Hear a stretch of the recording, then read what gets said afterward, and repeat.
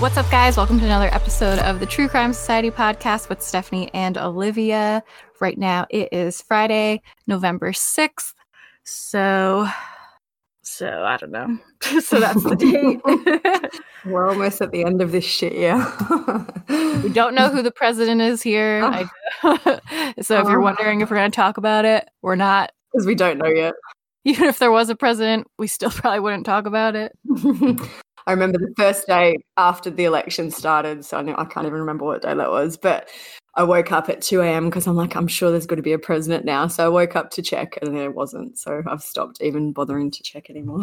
I did the same thing. I got up at like 4 to feed my cats and I looked and it was still the same as when I went to bed. And then I was like, all right, I need to be realistic. This isn't happening for a few days.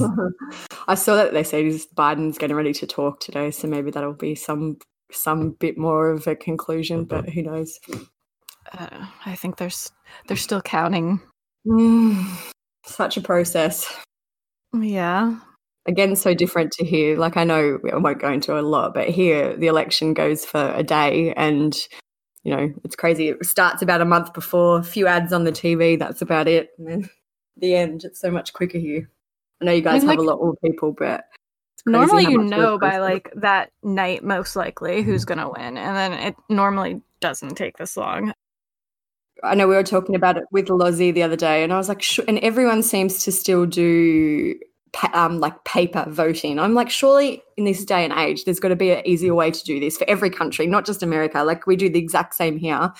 So every country, there has to be some type of easier way, surely, or at least an option for an easier way to vote. Yeah, I guess the problem is it could be hacked if you do it digitally. Yeah, true. But then it could also, all these are the issues with mailing votes and whatever. Anyway, we're not going to get into it because everyone's probably had enough. But I just think it's funny that like the whole world is paying attention to our election. And I'm like, I don't even know how other countries' governments work. I know. I thought it was quite, this is the last political thing we'll talk about, I guess. But so every year at my kids' school, they take them to Canberra, which Canberra is our Washington, D.C. That's where like the parliament and the government are, but they couldn't go this year because of COVID. So the Prime Minister, who is like the equivalent of your president, so the leader of the country, got up and went on Zoom with all the kids at our school who couldn't attend. How cool is that? So nice. I thought that was really amazing, actually. What a guy. Speaking of anarchy, we have to talk about Facebook because holy shit. What has happened? And if I said holy shit on Facebook, I'd go to jail, apparently. So they've released this whole new bunch of community standards, which, you know, I agree with some of them. Like, you know, you can't call people racist names, which is fine. I have no issue with that. But then you also can't say words like bitch or and the other thing is too, they don't take anything into context. Like in our group, we talk about murderers and, you know, someone will say what a stupid bitch, or it's not about anyone who doesn't deserve it, basically. Like they are a bitch. Yeah. So Facebook has started auto-modding things. So they'll just randomly shut threads and posts and randomly delete other people's posts. But that, you know, it's maybe we could work around it. But the thing is, their systems don't work either. We click on it to see what they've removed or what they've closed and nothing happens. We don't know. It's just like a big mess. Yeah. So if you're in our group and you notice things are shut off, let us know because Facebook's doing it and it doesn't really tell us. If you're getting comments deleted that you feel like shouldn't be deleted, I mean, maybe it was us, but it was probably Facebook. Like, my favorite one that just sticks in my memory was someone commented and said that Florida is the white trash Australia. And Facebook deleted that and said it was hate speech. Someone must have been really offended by that. That algorithm was set up by someone in Florida. And just like, it just seems like such a dysfunctional company at the moment. Like, I tried to raise a support ticket for the group where they where basically I clicked on a notification, nothing happened. So I couldn't see what the notification was actually about. So I emailed them and said, sent a screenshot. I said, this is happening. So they wrote back saying, hello. Basically what they told me to do was go into the thread that I was looking for information on, permalink it, take a screenshot. I'm like, I can't get to the thread. You haven't even read one thing about that. I can't get to the thread to do that. If I could, it wouldn't be an issue. So it just seems like there's just a lot of people running around. No one knows what's going on. Yeah. It's a bit scary, really, because like there's a lot of work in that group, and even other people just generally on Facebook have businesses and things like that, and there just seems to be no accountability at Facebook for anything that happens. Yeah, I've actually never been worried about our group getting removed, no matter how many times angry people and family members are like, I'm reporting your group until it gets removed. Like, it's not going to happen. But now I actually worry a little bit just because of Facebook, because I've seen a lot of groups getting deleted. Yeah. And I know they say sometimes you have to verify things, but then I'm just basing it on my customer service from Facebook. Anytime something's happened, I wouldn't be confident that they would actually respond to the issue. Yeah, so we're thinking of either making a backup group or something like that. So stay tuned if you're in a group, because we'll think of something. But if you're bored ever, you should give the new community standards a scroll, because they get very specific, and they say things like, you're not allowed to say suck my dick. You're not allowed to say eat my ass. I'm like, wow, they really went into detail here. You're not allowed to. I know that there's some racist terms, which, as I said, I agree with. Like, you can't call someone anymore a cow, which I'm like, okay, that's very specific. It's like they're giving examples. It's like, thanks for giving these people ideas of shitty things to say. So that's what we're dealing with this week. Something fun. Yeah.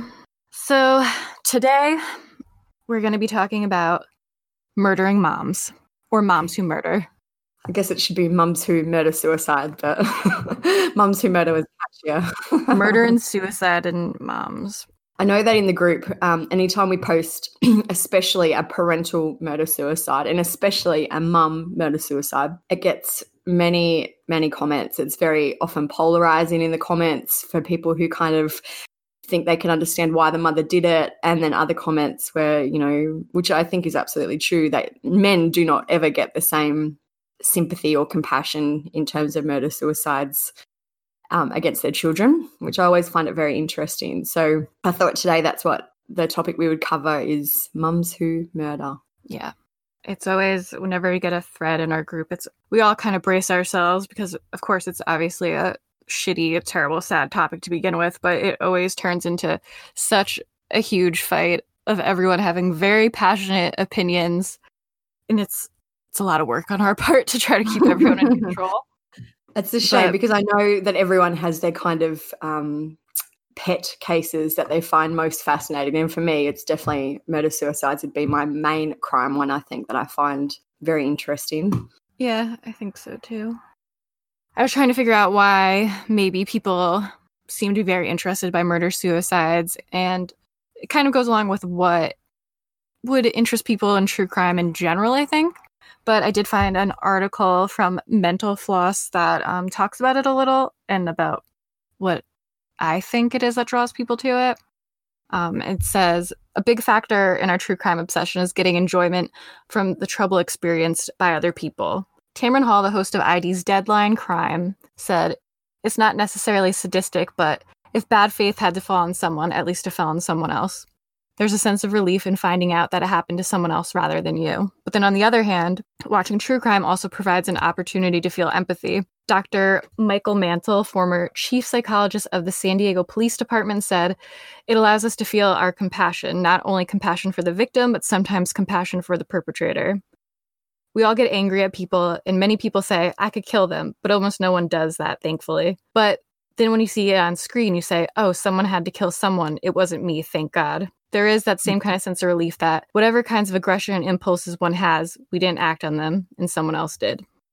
So it sounds kind of bad to be like, we'd like to see bad things happen to other people. But I think it's kind of similar to celebrity gossip in a way.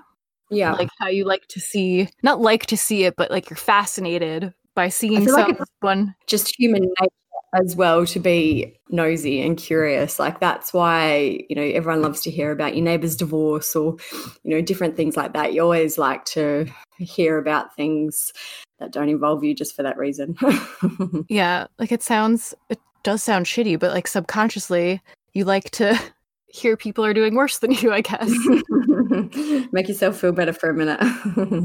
But yeah, like I think it has a lot to do with, even like I was saying with celebrities, like, people love seeing when something bad happens to the Kardashians and they love talking about it and following it. And it's because, they're so rich and beautiful and seem like they have everything, that when something terrible happens, it's shocking. I think that's why everyone was into it when Kanye went a bit loose for a while there not long ago. Everyone's like, oh my gosh, imagine Chris's reaction to this. Yeah. And it's also just like a reminder that the people that you see as untouchable or like have this perfect life, that they don't really have a perfect life either. And I feel like all the cases that we're going to talk about today as well, they are all, generally seem to have come out of the blue. Like, all the comments are like, I would never believe this would happen, and how could she do this, and things like that. So it's interesting when something out of the blue happens. It's just like with social media and everything, it's so easy for people to like pretend they have this perfect life. Like, not to bring them up again, but Shanann and Chris Watts, like on social media, exactly. they think they have this perfect life, and that's why it was kind of so shocking when that happened. And you just think, about your own self. Like every day, if you post a photo a day, say you'll post something great that happened or the best part of that day. There's, 99% of the rest of the stuff that happened that day is just mundane. And so it's hard to always keep that in picture. Mm-hmm. What we see online especially isn't what is really happening. This episode's going to be about basically mothers who murder-suicide their kids. And the technical term for it is maternal filicide, which means a child murdered by their mother. And then there's also infanticide, a child murdered in the first year of their life. So some random facts that I found about it, just to give us all some context. When a young child is murdered, the most frequent perpetrator is the victim's parent or step-parent. The rates of infanticide parallel suicide rates rather than murder rates. The risk of being a homicide victim is the highest during the first year of your life. The U.S. has the highest rate of child homicide. And more filicides occur due to fatal maltreatment than because of actual maternal psychiatric illness. And it's interesting too, because I know with most of these cases, everyone's like, wow, she must have been mentally ill. She must have, had postpartum depression or whatever. But that's an interesting stat that kind of goes against that. Every single post we make about a mother who killed their kid, someone will always bring up PPD. And even if the kid is 14. Yeah, exactly. That's what I was going to say. Like, obviously that can be the situation sometimes. And I think it is something that needs to be paid more attention to and people should be more aware of. But when the kid absolutely not saying it never does happen, but it's not the case in most cases. Yeah. Yeah, especially when the kid is 7 years old. It's probably not the case. You'll probably get someone now who knows. And they'll be like, actually, it can last till 7.5. I know. Don't at me. You know generally what we're meaning. Yeah. For maternal filicide, the perpetrators usually have 5 major motives. One is an altruistic filicide, which is a mother kills her child out of love. She believes death to be in the child's best interest. For example, a suicidal mother may not wish to leave her motherless child to face an intolerable world, or a psychotic mother may believe that she is saving her child from a fate worse than death, which reminds me of Andrea Yates a bit. Yeah. There's also an acutely psychotic filicide. A psychotic or delirious mother kills her child without any comprehensible motive. For example, a mother may follow command hallucinations to kill. Fatal maltreatment filicide. Death is usually not the anticipated outcome. It results from cumulative child abuse, neglect, or Munchausen by proxy. An unwanted child filicide. Mother thinks of her child as a hindrance.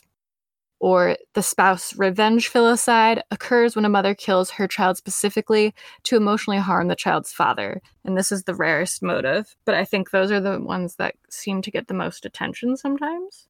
I feel like, I don't know, maybe it's just the ones that we see. I feel like the spouse revenge one can be tied into some of the other ones too. Like, I think especially it can be tied into the altruistic one because, I think this is the case with Michelle Boudreau, who we'll talk about first. So, but I feel like the spouse revenge one is probably more common for a man to kind of perpetrate. But I'm surprised that it's the rarest motive. Like, I would have thought maybe fatal maltreatment or unwanted child would have been the most rare one. But anyway, just an interesting I think that also those ones like stand out to us more because I feel like those are the ones that are talked about the most. So maybe even though they're more rare, like unfortunately there's so much child abuse in the world and child deaths from abuse that they all kind of get lost in the mix. And I guess too that this isn't speaking solely about murder-suicides either. So I guess there is probably quite a lot of child deaths from parental abuse, which is, Yeah, that's true. But another thing I did write was kind of along with what you were saying, but spouse revenge filicide is difficult to prevent because there's usually little warning. This behavior most often occurs upon learning of spousal infidelity or in the course of child custody disputes. The mother is usually convinced the child will be abused if custody is awarded to the ex-husband and decides the child is better off in heaven, which goes with that altruistic filicide also. Yeah. So I found some stats on specifically filicide suicide. And it says a significant proportion, 16% to 30% of filicides end in completed suicide by the mother. Many of the mothers make non-fatal suicide attempts in association with their filicides. When mothers of young children commit suicide, about 5% also kill at least one of their children. And an American study found that maternal filicide suicide perpetrators killed older children more often than infants, with an average age being 6 years old. And these mothers tend to kill all of their children, and they typically have some form of depression. I guess the ones that we're going to talk about today too, all of these, well, kind of, yeah, except for the second one, most of them killed all of their children. All right, so we're going to start today. We're going to speak about 4 cases of mother murder-suicide. And the first one that we're going to speak about is the case of Michelle Boudreau Deegan and her twin 7-year-old daughters, Katie and Mary. All right, so this is a very, very recent case that only happened in the last few weeks. And we actually found out about it before it hit the media. There was no articles when we found out about it. Someone who knew the family sent us a message on October 25 to tell us what was happening. They said basically that someone was worried about them, and so they'd gone to the house to do a welfare check. And the only original mention of the crime that we could find was by a page called Whatcom Incidents and News. And all it says is Sunflower Circle, Sudden Valley, suspicious circumstance. And they also said in the comments that they wouldn't release any further information. And people were just writing things like, prayers, hope everyone's okay, the usual stuff. It didn't say anything about what had actually happened. So the person who sent us the Facebook message said that a woman named Michelle Angeles Boudreau had allegedly killed her kids and then herself. So we started to just do a little bit of digging to see if we could, get any confirmation. We found Michelle's Facebook page and her name on there, and it's still up as far as we can see, is Dr. Michelle Boudreau Angeles. She said she was a psychologist and her practice was called Rising Sun Psychotherapy. She's still got a website, still up. It's drmichelleBoudreau.com. And this is just a little bit I took from her website to give you an idea about what she kind of did.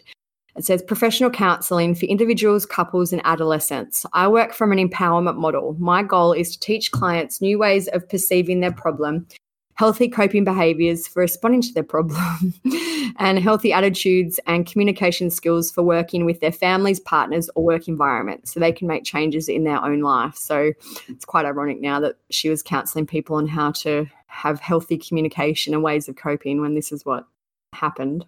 Seems a little irresponsible, maybe.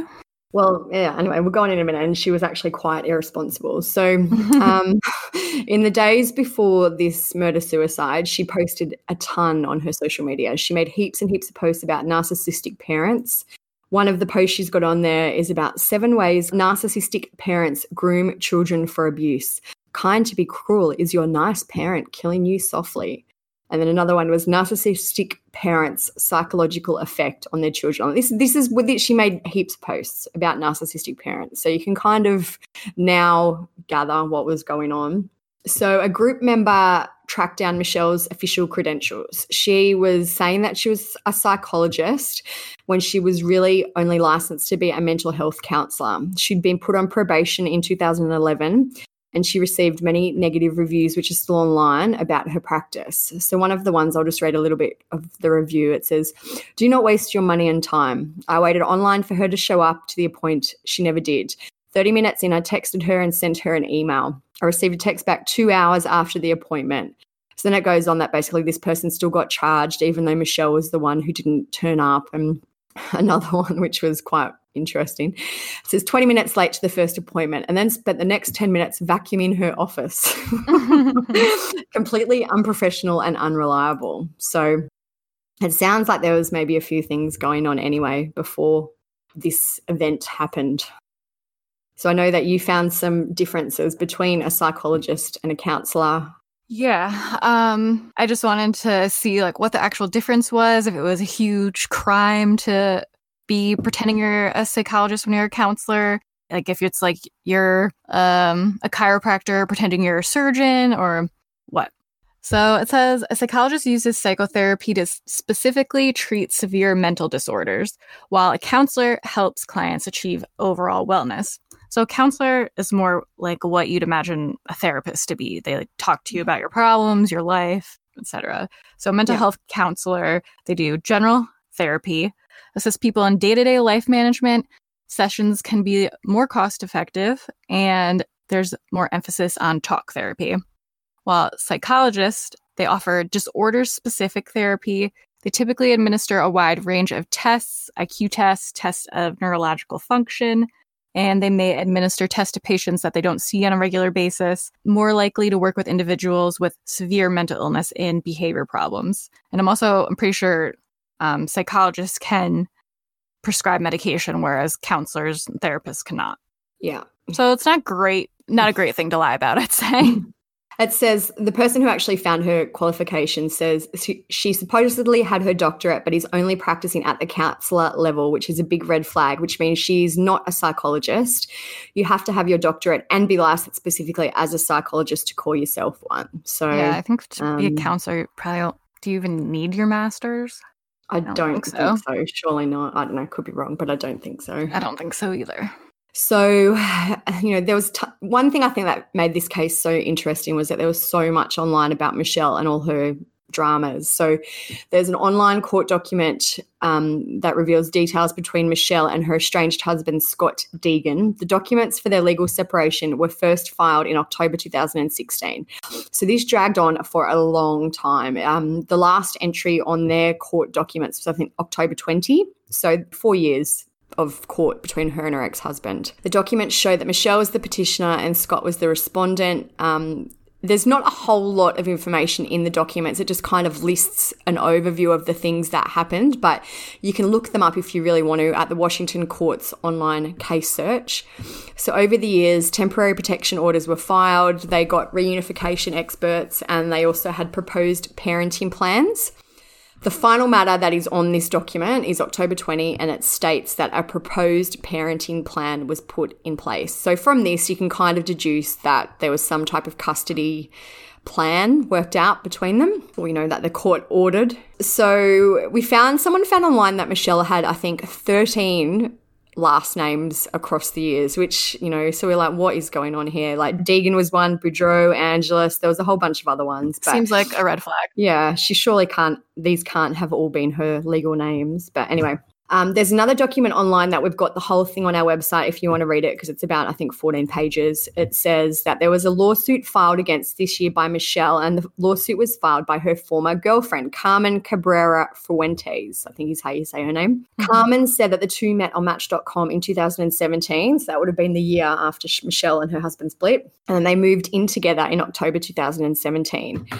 The whole document is there. We won't read through the whole thing because that would be the whole episode. But basically, Carmen is seeking restitution for payments she made during the relationship she had with Michelle. The document says that the money that she gave Michelle was basically a loan, and Michelle knew that. So Michelle had to pay her back.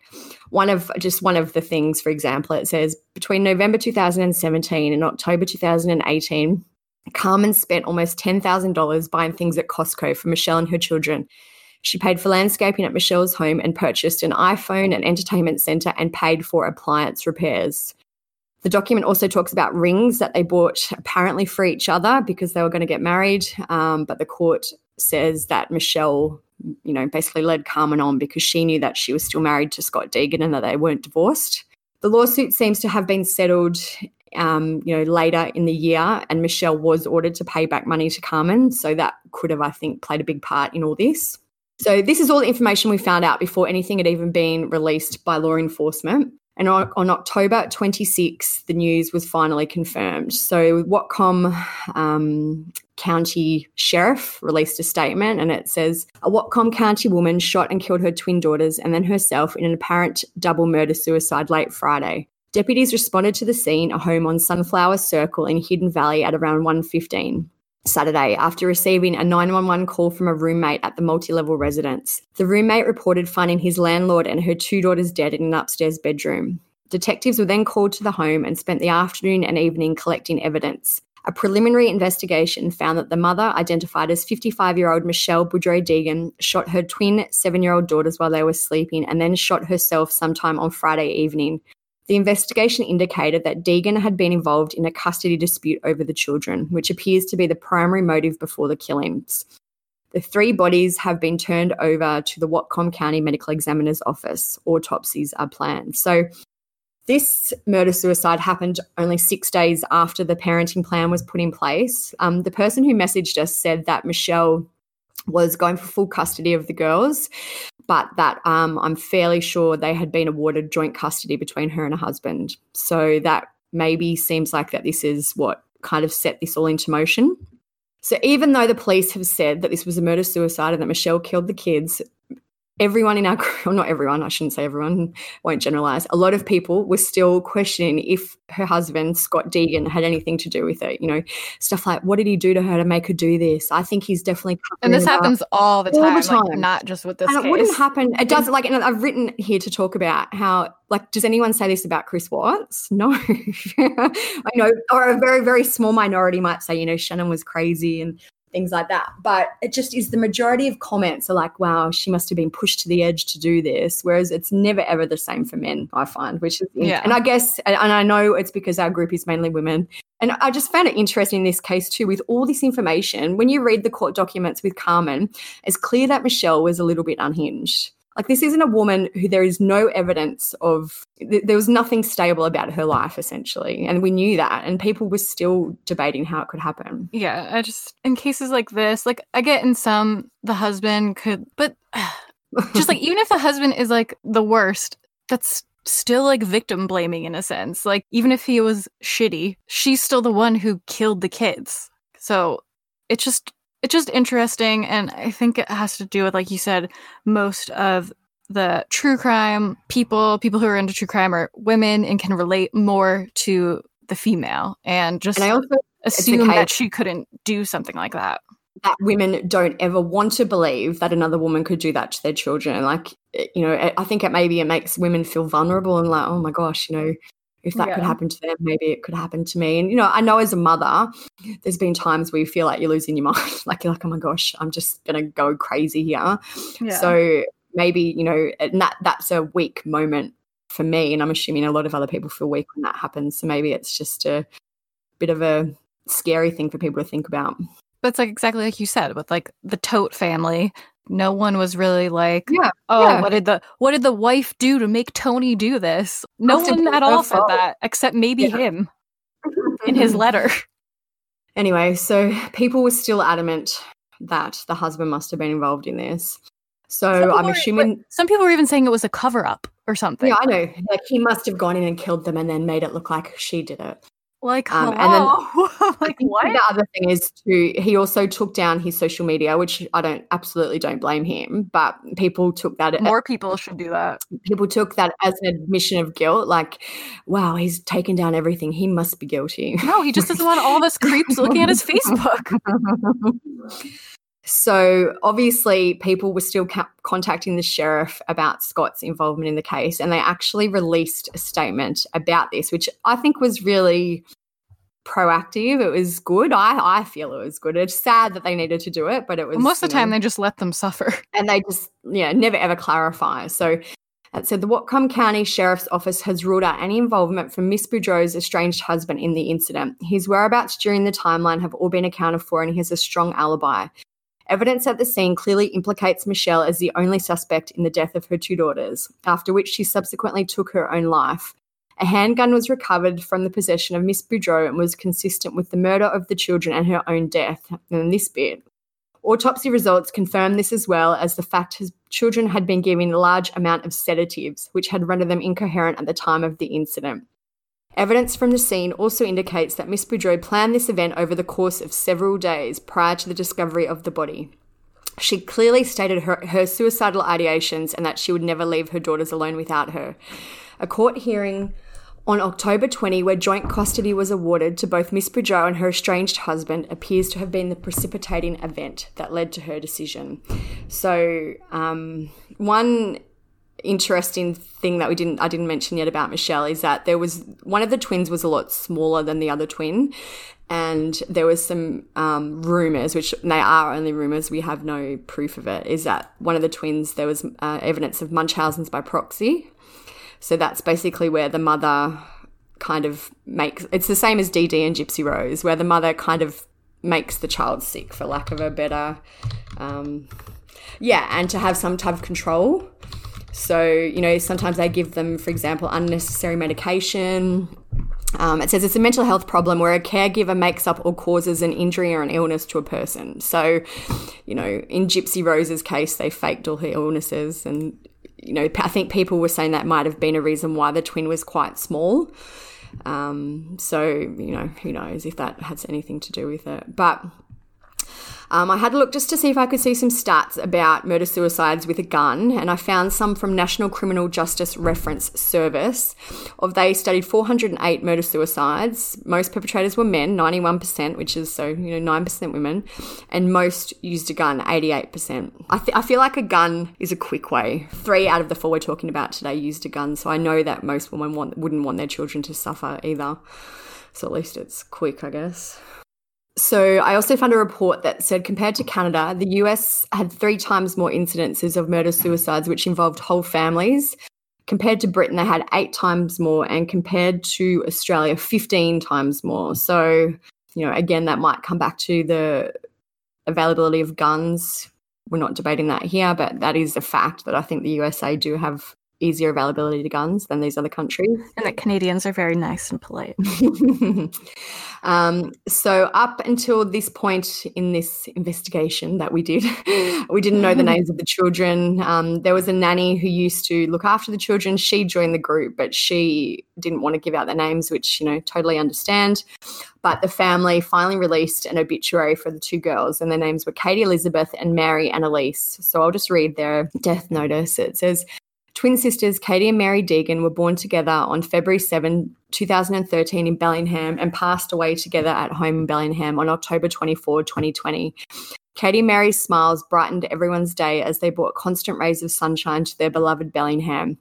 Their giggles and sisterly love will forever be embedded in our hearts and memories. The girls will always be together in God's care, just as they entered this world as miracle babies. Their mother Michelle and their grandfather James have both passed away.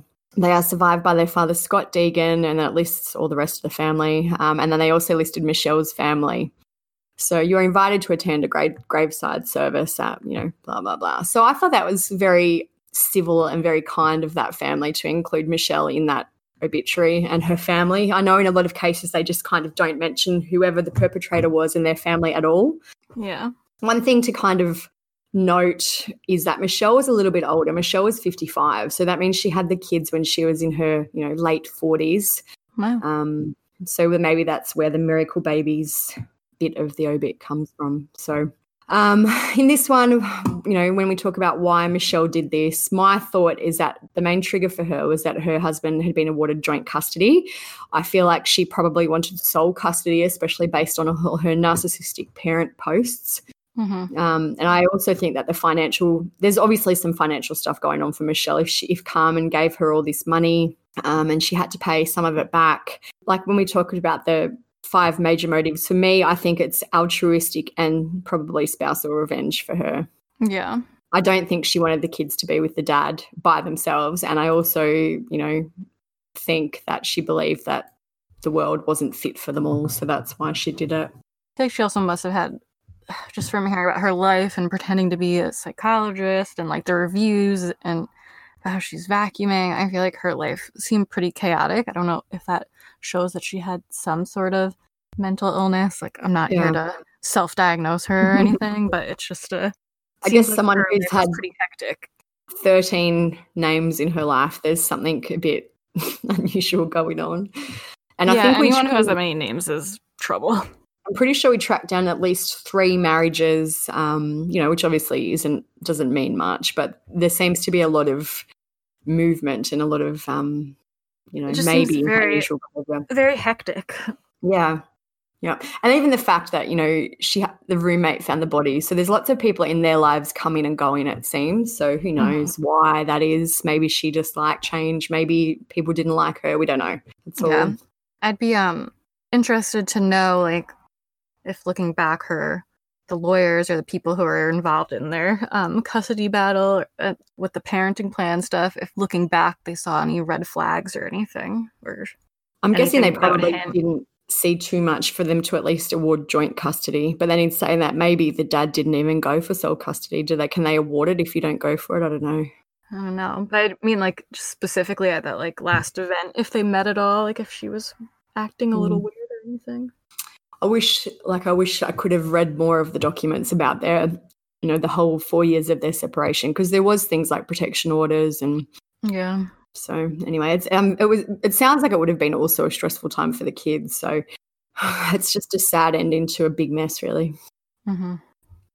So the next case we're going to speak about is the one of Cynthia Collier and her 4 teenage children from Maury County, Tennessee.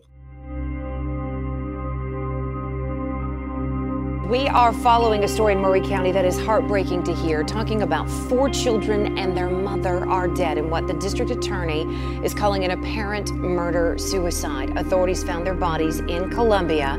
News 4's Alexandria Adams is live from the Maury County Sheriff's Department. So, Alexandria, what can you tell us this morning?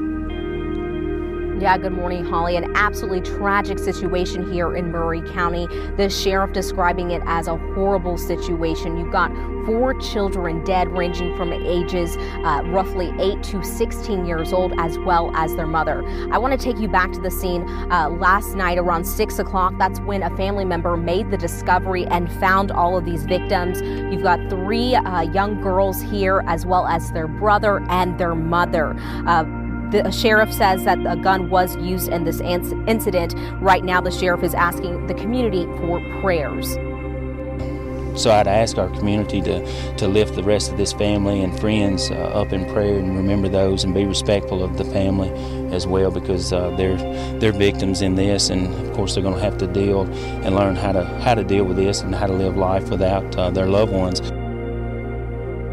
Right now, we're working to find out more information about this family. We do know that these children were homeschooled and that the Sheriff's Department is talking to other family members about what may have led to this incident.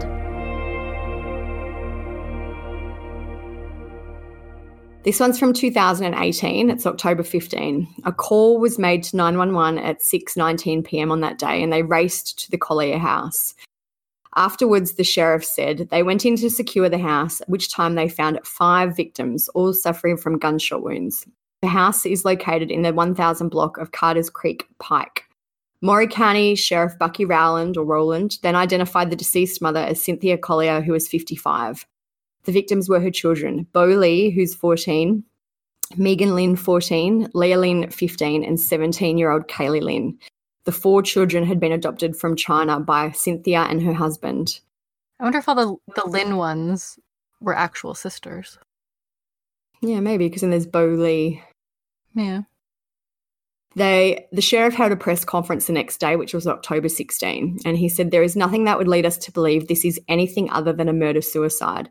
This appears to be a loving home. It was an immaculate home, a very loving family. So a motive would be very important to know what would lead someone to do this to her loved ones." So there's not a whole lot of information online about Cynthia. I'd never found an open social media profile or anything like that. I have found it for her biological children, which we'll talk about in a minute. But so we're just basing it off, the little that the media has given us.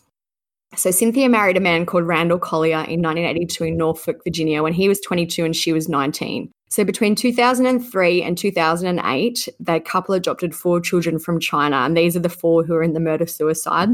They also had 3 biological children together who are older than the adopted children, and they were also unharmed in this incident. So I know that you said it's a long process to adopt kids from another country, and it would have been expensive, and it's just especially for 4 of them. I have cousins that are adopted from. One is adopted from China and 3 are adopted from the Ukraine. And I remember for my aunt and uncle, it was such a long and drawn out process because they had to foster them first and then they had to adopt them. And there was just so many obstacles, along with just having to like travel to China and travel to the Ukraine like a few times. Yeah. It's a long process. It's expensive. So it seems crazy to put in all that effort to get these kids, usually to give them a better life, and then to do this. And it's unusual too, because they adopted the kids apparently between 2003 and 2008. But in 2007, Cynthia and Randall apparently separated. So I'm assuming that the adoptions were probably in the works anyway before this separation. Maybe they just kept going ahead with it because I'm assuming there's probably one more kid they adopted in that 1 year. Mm-hmm. So, they separated in 2007 and he moved off the family property in 2009. So this is, 9 years before this murder-suicide happened. The family moved to Colombia from Franklin in 2016, and one of the couple's adult children, lived in the home with Cynthia and the adopted children. There was no record of any domestic incidents. Their house was 7,500 square feet and 36 acres, and it appeared to be a very loving family. Apparently, Cynthia had been homeschooling all the teenagers, and in March 2018, after they'd been separated for 10 years, Cynthia and Randall finally started divorce proceedings. There was an article I found in the Columbia Daily Herald, and it said, by the end of May, so that's 2 months after they started the proceedings, they were attempting to reconcile, which this obviously sounds like it's on and off for a decade. It's crazy. Sounds like Lori Val. Yeah, I was just thinking that as well. I feel like I can relate every one of these stories to her somehow. So they asked at the end of May that the case be dismissed. During the divorce filing process, each of the 7 children gave sworn statements. The statements showed the teenage children asked to continue living with their mother and that they barely knew their father. So that's kind of a little bit interesting. So after the murder-suicide, the sheriff indicated that Cynthia had left some information behind confirming that it was a murder-suicide. We're assuming this was a note. And I have read that it was handwritten, but the note contents has never been released that I can find. And they also said, which I thought was random, that they didn't include it in the investigative file, which I'm not sure why. But I feel like the only reason would be just to keep it private for respect. Yeah. The sheriff said there was some information left. It was very brief and vague that would indicate it was a murder-suicide. So 2 months after this all happened, they released some more information finally, and they said that Cynthia's adult biological son was the one who discovered all the bodies one day. Their children were killed with multiple guns, including a shotgun. Kaylee was found on the floor of the bar. Multiple guns? That's so weird. I know, why would she need... I don't know. Anyway, Kaylee was found on the bathroom floor. She had 13 gunshot wounds. Leah was found in her bed. She had 9 wounds. Bo was shot 4 times and Megan was shot 8 times. Bo and Megan were also killed in their beds, which I know that the 911 call came in at 6:19 or whatever at night. So I wonder if she killed them first thing in the morning, because otherwise it'd be random that they were in their beds. Anyway, in the carnage, Cynthia fired 34 rounds into the children and she then shot herself in the head. There was no drugs or alcohol in any of the systems of any of the deceased. And, like we said, they've never, ever made the suicide note public. The Maury County Mayor, Andy Ogles, said at the time, there's a lot of angst and uncertainty and trying to figure out why and how this could happen. How could 4 children be taken all at once in such a violent fashion? We'll never fully understand, but maybe we can learn from it, bringing awareness to mental illness. So there are obituaries online for all of the 5, and I did find Cynthia's especially interesting because this is what they've said in it. It says, Cindy was a loving and devoted mum and Grammy. She was a tender and sweet soul who always put others first. She embodied selflessness, pure love, and a childlike joyful spirit.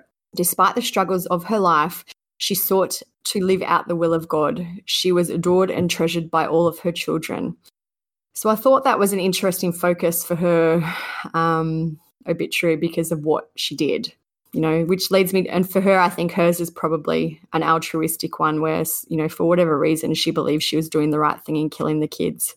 Yeah, I feel like a lot of times when you see an obituary for someone who committed a murder-suicide or something like that, sometimes they seem so over the top just because it's like, to us, how can you say she was such a loving and devoted person when she just brutally, violently murdered these children? But I think that generally, the family's known them their whole lives, and there must be some understanding that they're was mental illness or something at play. So they just want to paint them in a good light and make them look better, like the people that they knew them to be. And the other thing is too, with these adopted children, obviously I don't know at all, but maybe there was some special needs. Like we don't know what had happened. So, if there was, maybe that's something that, could have pushed her to the edge, basically. Yeah. I saw that there was a comment left on her obituary and it says, "My heart is heavy for the loss of my friend and sister, and my prayers are for the family that they will have found peace, comfort and strength found only in him. Love you all." So I'm a bit puzzled about this one as to why it happened. We don't, obviously there's a lot less public information, so it's a lot of speculation. Maybe she just became tired of having no resolution in this marriage separation and, reconciliation. Maybe she just wanted to kill herself and took them with her. There could have been medical issues. There could have been, special needs. We don't know. But, and it did seem like I haven't seen any reference to financial troubles. It seemed like they had a nice house. There was nothing really big financially that was happening that we've seen. So, and the other thing I can't imagine too is how she did it without anyone knowing. Like, how did she shoot 9 rounds into one kid and then, all these rounds? That's what I was just thinking too. Like, and for them to not hear anything and change guns, like. Yeah, maybe, and it also says, unlike Michelle, no drugs and alcohol were found in the systems of anyone. So, and they have been very close-lipped with this. I think maybe because it's a small town, they're all just trying to kind of minimise speculation, I guess. But by doing that, it kind of leads to more speculation. Yeah, so. It's probably just a respect thing. Maybe they knew people. A lot of people in the community knew them, and yeah. Anyway, that's a crazy one that's always stuck with me. I just can't believe that 4 children at once can be murdered like that. The next case that we're going to talk about is one these are all quite recent, but this one is from April 23 of this year, and it's the murder-suicide of Kimbra Shanafelt and her daughter Dani. Brad Shelley Sheriff deputies were out here all last night and throughout the day today. I spoke with people who live nearby who are dealing with this tragedy in their own neighborhood. Chalk drawings on the wall, a sign little hands were at play here. Now fenced off by yellow crime scene tape. To even think of that happening just rips my heart. It's just sad that could happen at all. A mother and her daughter found dead in a home decorated with the child's artwork. Dani, 5 years old, and her mother, Kimbra Shanafelt, were found in the home on Bob Court Drive. Kimbra found in the garage with what the Vanderburgh County Sheriff called obvious trauma to her body, and her little girl upstairs in a bedroom. Right now, we do not have a suspect. Neighbors called this community quiet and say people tend to keep to themselves. So when they saw deputies across the street and that yellow tape go up... Because we knew then, okay, something's really happened. Dottie Grimes said she didn't know the Shanafelts, but the news of their deaths left her in shock. We were just floored. We've lived here a little over a year and a half, and I've never noticed anything in the neighborhood. Everybody's kind of to themselves, and nobody bothers anybody. With the nature of the crime, neighbors like Dottie are on high alert. Enough to say, okay, if you don't normally lock a door, okay, I'm probably going to lock it tonight. The hardest part to process, that a 5-year-old child was one of the victims. So on April 23, the police were called to a home in Evansville, Indiana. The Vanderburgh County Sheriff, Dave Wedding, said that the deaths are being investigated as a possible double homicide at a duplex in Evansville. The 911 call was placed by a concerned relative, and it came into the sheriff's office as a medical assist call. A woman was found dead in the garage of a duplex with what the sheriff said as obvious trauma to her face and body. A short time later, a toddler was found dead in an upstairs bedroom. At the time, we weren't quite sure of the relationship between the 2 victims, but the sheriff did say, you get called out to something like this, you have a probably mother and a young child deceased, so it's disturbing. So even though they said the mother at this time had trauma to the face and, they were investigating it as a double homicide, they said our favourite thing, and they said no threat to the public and that there were no suspects outside the home. So I still don't understand how there could be a double homicide at this point without there maybe being a possible suspect. Or a threat to the public. Anyway, so they did release details of the 911 call for this case, and it says, I think something's bad happened, the relative told the 911 dispatcher. They said they went to the house with a key to check on Kimbra after she'd not answered her phone for a couple of days. The relative told the dispatcher they located Dani lying halfway under a bed, and it looks like she's thrown up or something and she's cold and her eyes are halfway up in her head. I need some help fast. So they conducted autopsies on the mother and daughter, and they retracted their original statement then that Kimbra had been found with trauma to the face. Dave Wedding spoke again, and he said, right now we just don't know what happened. We don't have strong evidence that somebody from outside came in and did harm to them, but we haven't ruled it out. So I'm still, I won't get into it, but it's just crazy to me that that was their initial thought. I wish they'd release more information so we know. Kimbra and Dani's family started to talk to the media about them. Dana Markey, who was Kimbra's sister, said she had a kind of quirky, off-centre sense of humour. She was really compassionate. She was kind of the artsy type. She loved handmade jewellery and music and corny jokes, and she loved her kids. Kimbra also had an older son who I don't think lived with her. He was a teenager and he lived, I think, with his father. Dana also spoke about Dani. She hugged everyone. We could go to restaurants and she would hug the waitress. She never met a stranger. And then Kimbra's friend also said about Kimbra, I can say she would have been absolutely shocked by how many people have been touched by all this. She always smiled at everyone and she just did her best to provide and work hard. Her family was important to her. And there's lots of photos online on Kimbra's Facebook of her and Dani, and, she just seems like a normal mum.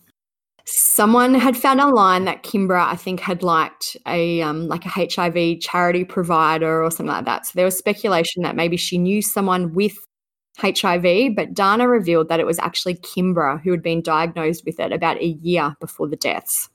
So the medical examiner completed their investigation and they ruled the deaths of the two as a murder-suicide by carbon monoxide, which was very unexpected for us, I thought, based on, the trauma to the face and the fact that Dani was found in bed. They said Kimbra's death was ruled a suicide while Dani's was a homicide. He said the deaths most likely occurred sometime on the evening of April 19. The 911 call was made 4 days after their deaths, according to that. Dave Wedding spoke again and he said, it's sad and it's puzzling. We do wish we could have known what was in the mother's mind. We are looking at it as kind of a reckless homicide situation. We think her actions precipitated the girl's death. Did she plan it? We cannot be 100% sure. It's a head scratcher because you can't interview anybody. I feel like there are more answers that could get to this based on the time of deaths and, if they died at the same time and things like that. So, they have never released anything like that. So it's weird though, because the 911 call says that the kid was laying halfway under the bed. Mm. And I know they've said that sometimes carbon monoxide can cause you to add a bit loopy. And the other, I don't know, this is what I mean. There's so much speculation in this one. Maybe she saw the mother dead and maybe ran up to hide. And they've said that Kimbra would have died quickly in the house's one-car garage and the exhaust fumes could have seeped into the house as her vehicle continued running using up its fuel. So I guess, I have so many questions about this one. Was it a true murder-suicide? Did Kimbra only really want to kill herself and she assumed that Dani would be found before the kid died? Did she kill Dani first with the carbon monoxide and then put her under the bed or in the bed? And maybe, and I've always wondered about the trauma to her face, but I guess that could be explained, for example, if she fell on something or even if when she died, say if she was in the car, maybe her head went on the steering wheel and that could explain some type of, post-mortem looking trauma. For some reason, the way that it read, it made me assume she wasn't in the car, which I feel like is weird. Like that. Well, they don't say the car. They just say the garage. So yeah, I just would think it was weird if she was outside of the car, which I feel like is how they make it seem like. Because what are you doing? You're just standing around, waiting to die. At least have a seat. I just can't believe also maybe someone will know more and can let us know that there could be enough carbon monoxide emitted from a car to go into the house, into a bedroom to kill someone. I feel like that would take a lot.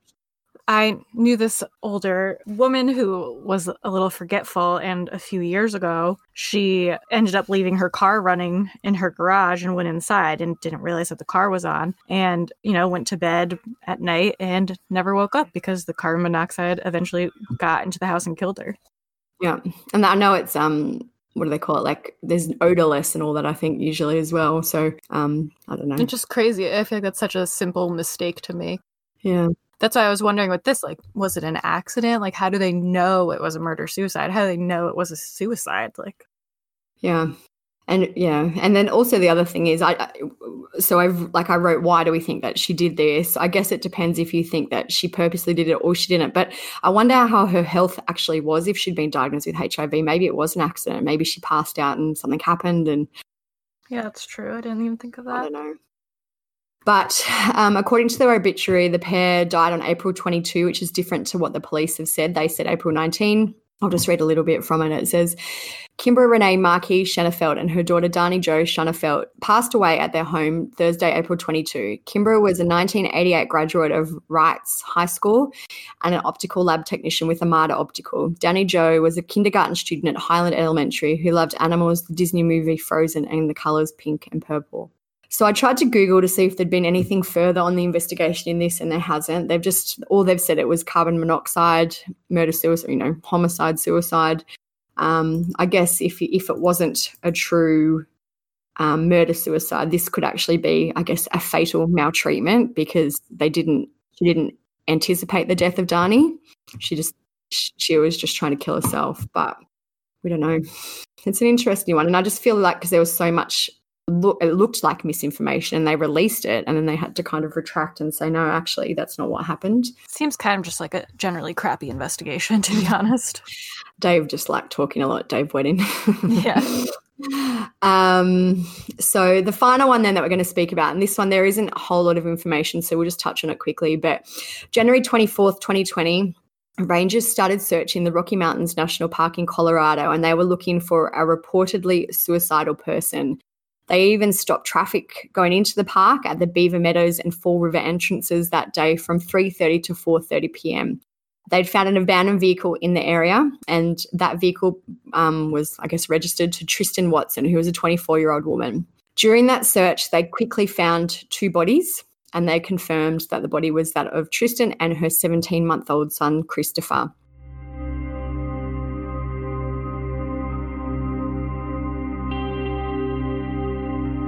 A young mother and her 17-month-old son were found dead in Rocky Mountain National Park last week in an apparent murder-suicide. According to an obituary from the family, their family lost 3 people last week because they say Tristan Watson was pregnant with a girl named Aspen. The 24-year-old mom leaves behind a large family, including a husband who wished she got help. Her family is now trying to honor their memories by supporting resources to help people struggling with mental health issues. They're also asking people to donate to the National Alliance of Mental Health Illness in her honor in lieu of flowers. In a post on Facebook, her husband pleaded for people who are struggling to get help. Derek Watson wrote, "If you are struggling or you know someone that is, please reach out to them. If they are unwilling to help themselves, seek the help they need for them. Make sure they get help." It can be difficult to get someone into treatment who doesn't want to go. If this is happening with your loved one, the Mental Health Center of Denver recommends calling Colorado Crisis Services. It's not just for people who are having troubles, but also for their family members who need help figuring out how they can help.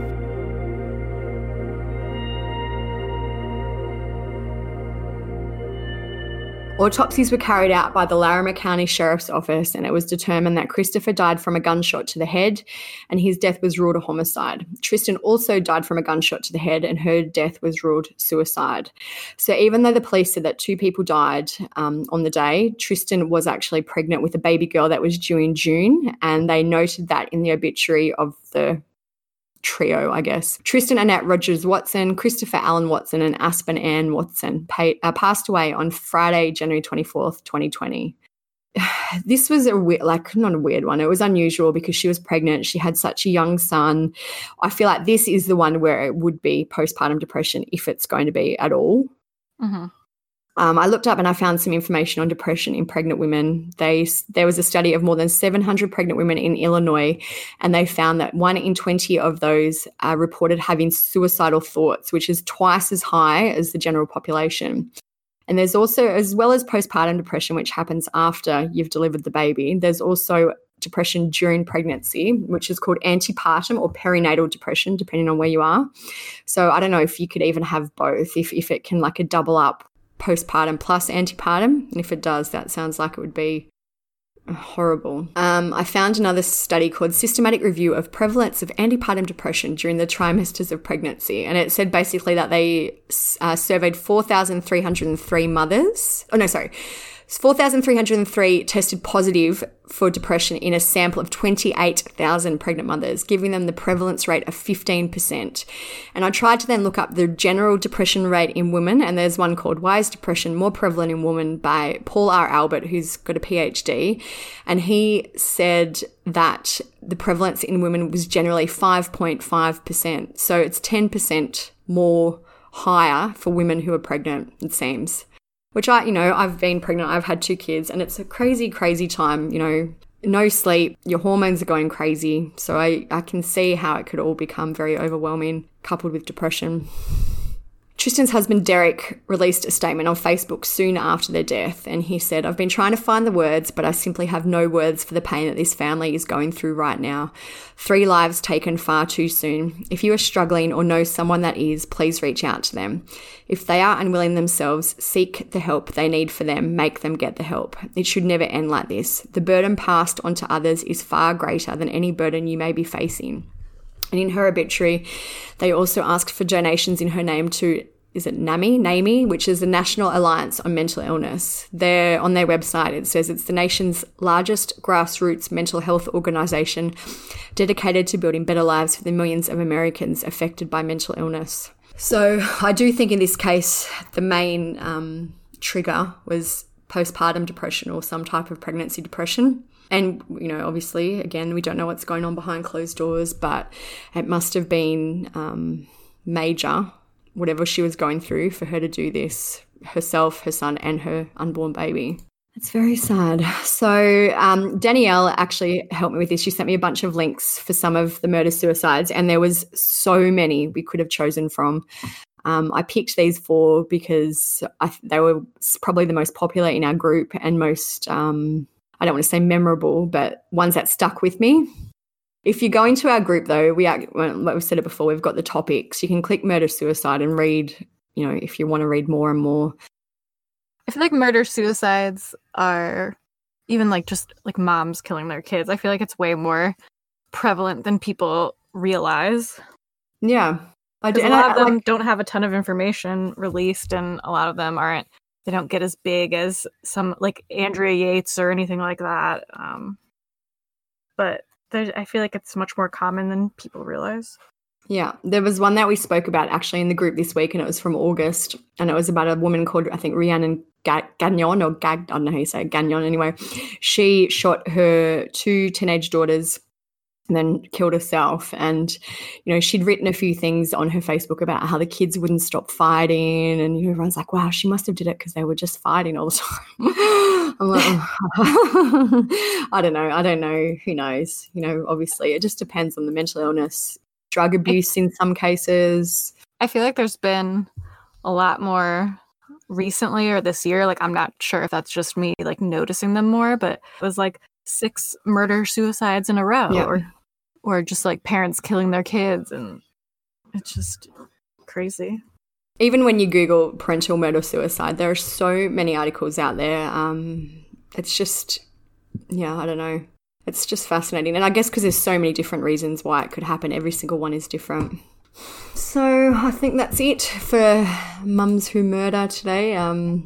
This is as I said, one that I am interested in. So maybe we'll do Dads Who Murder next. Yeah, I'd like to do one with like more research into the differences, like science research. Yeah. But I was looking at, there is studies, but it's not. I found a really in-depth study randomly, but it was from Nigeria. I'm like, this is random. It was quite interesting, but I was like, this is a random, I don't know. Yeah, I just think it's interesting how society reacts to, when fathers do it versus when mothers do it, like we were saying earlier. It's just, since we have our group, it's just so easy for us to see the way people react to certain crimes, and it's like a staggering difference the way people react to when dads do it, to when moms do it. Like when a dad murders suicides his kids or family, every single post is just kill him, I hope he dies, he's gonna get raped in jail and shit like that. And then when it's the mother, like we said, it's always like, I wonder what happened that would make her do this, like what was she going through. Like most people are very sad for her and like paint her as a victim as well. So there's and on that kind of topic, there's another one that I really want to talk about, but I'll just quickly, I know I could talk about all this all day, sorry. There was a woman called Lena Gallinaro. She was in Canada. It was July 31 this year. She killed her son and then herself. But her obituary says, "It is a tragedy to lose someone as kind, selfless, gentle and graceful as Lena. She was compassionate, sincere, authentic, generous, and everything a good human could possibly be. We have lost two angels." I do also personally find it interesting to see how people are memorialized following murder-suicides. And I guess, as a family, it probably helps some people just to focus on the good times. And if these mothers were good mothers for 99% of their life, and then for whatever reason this happened. Yeah, it must be so hard for the families. Yeah, that's it, I think. All right, so that's all we have for this episode. I hope you guys, I feel like enjoyed it is the wrong word, but I hope that you found it interesting. Yeah. We are actually going to take a bit of a break for the holidays after this.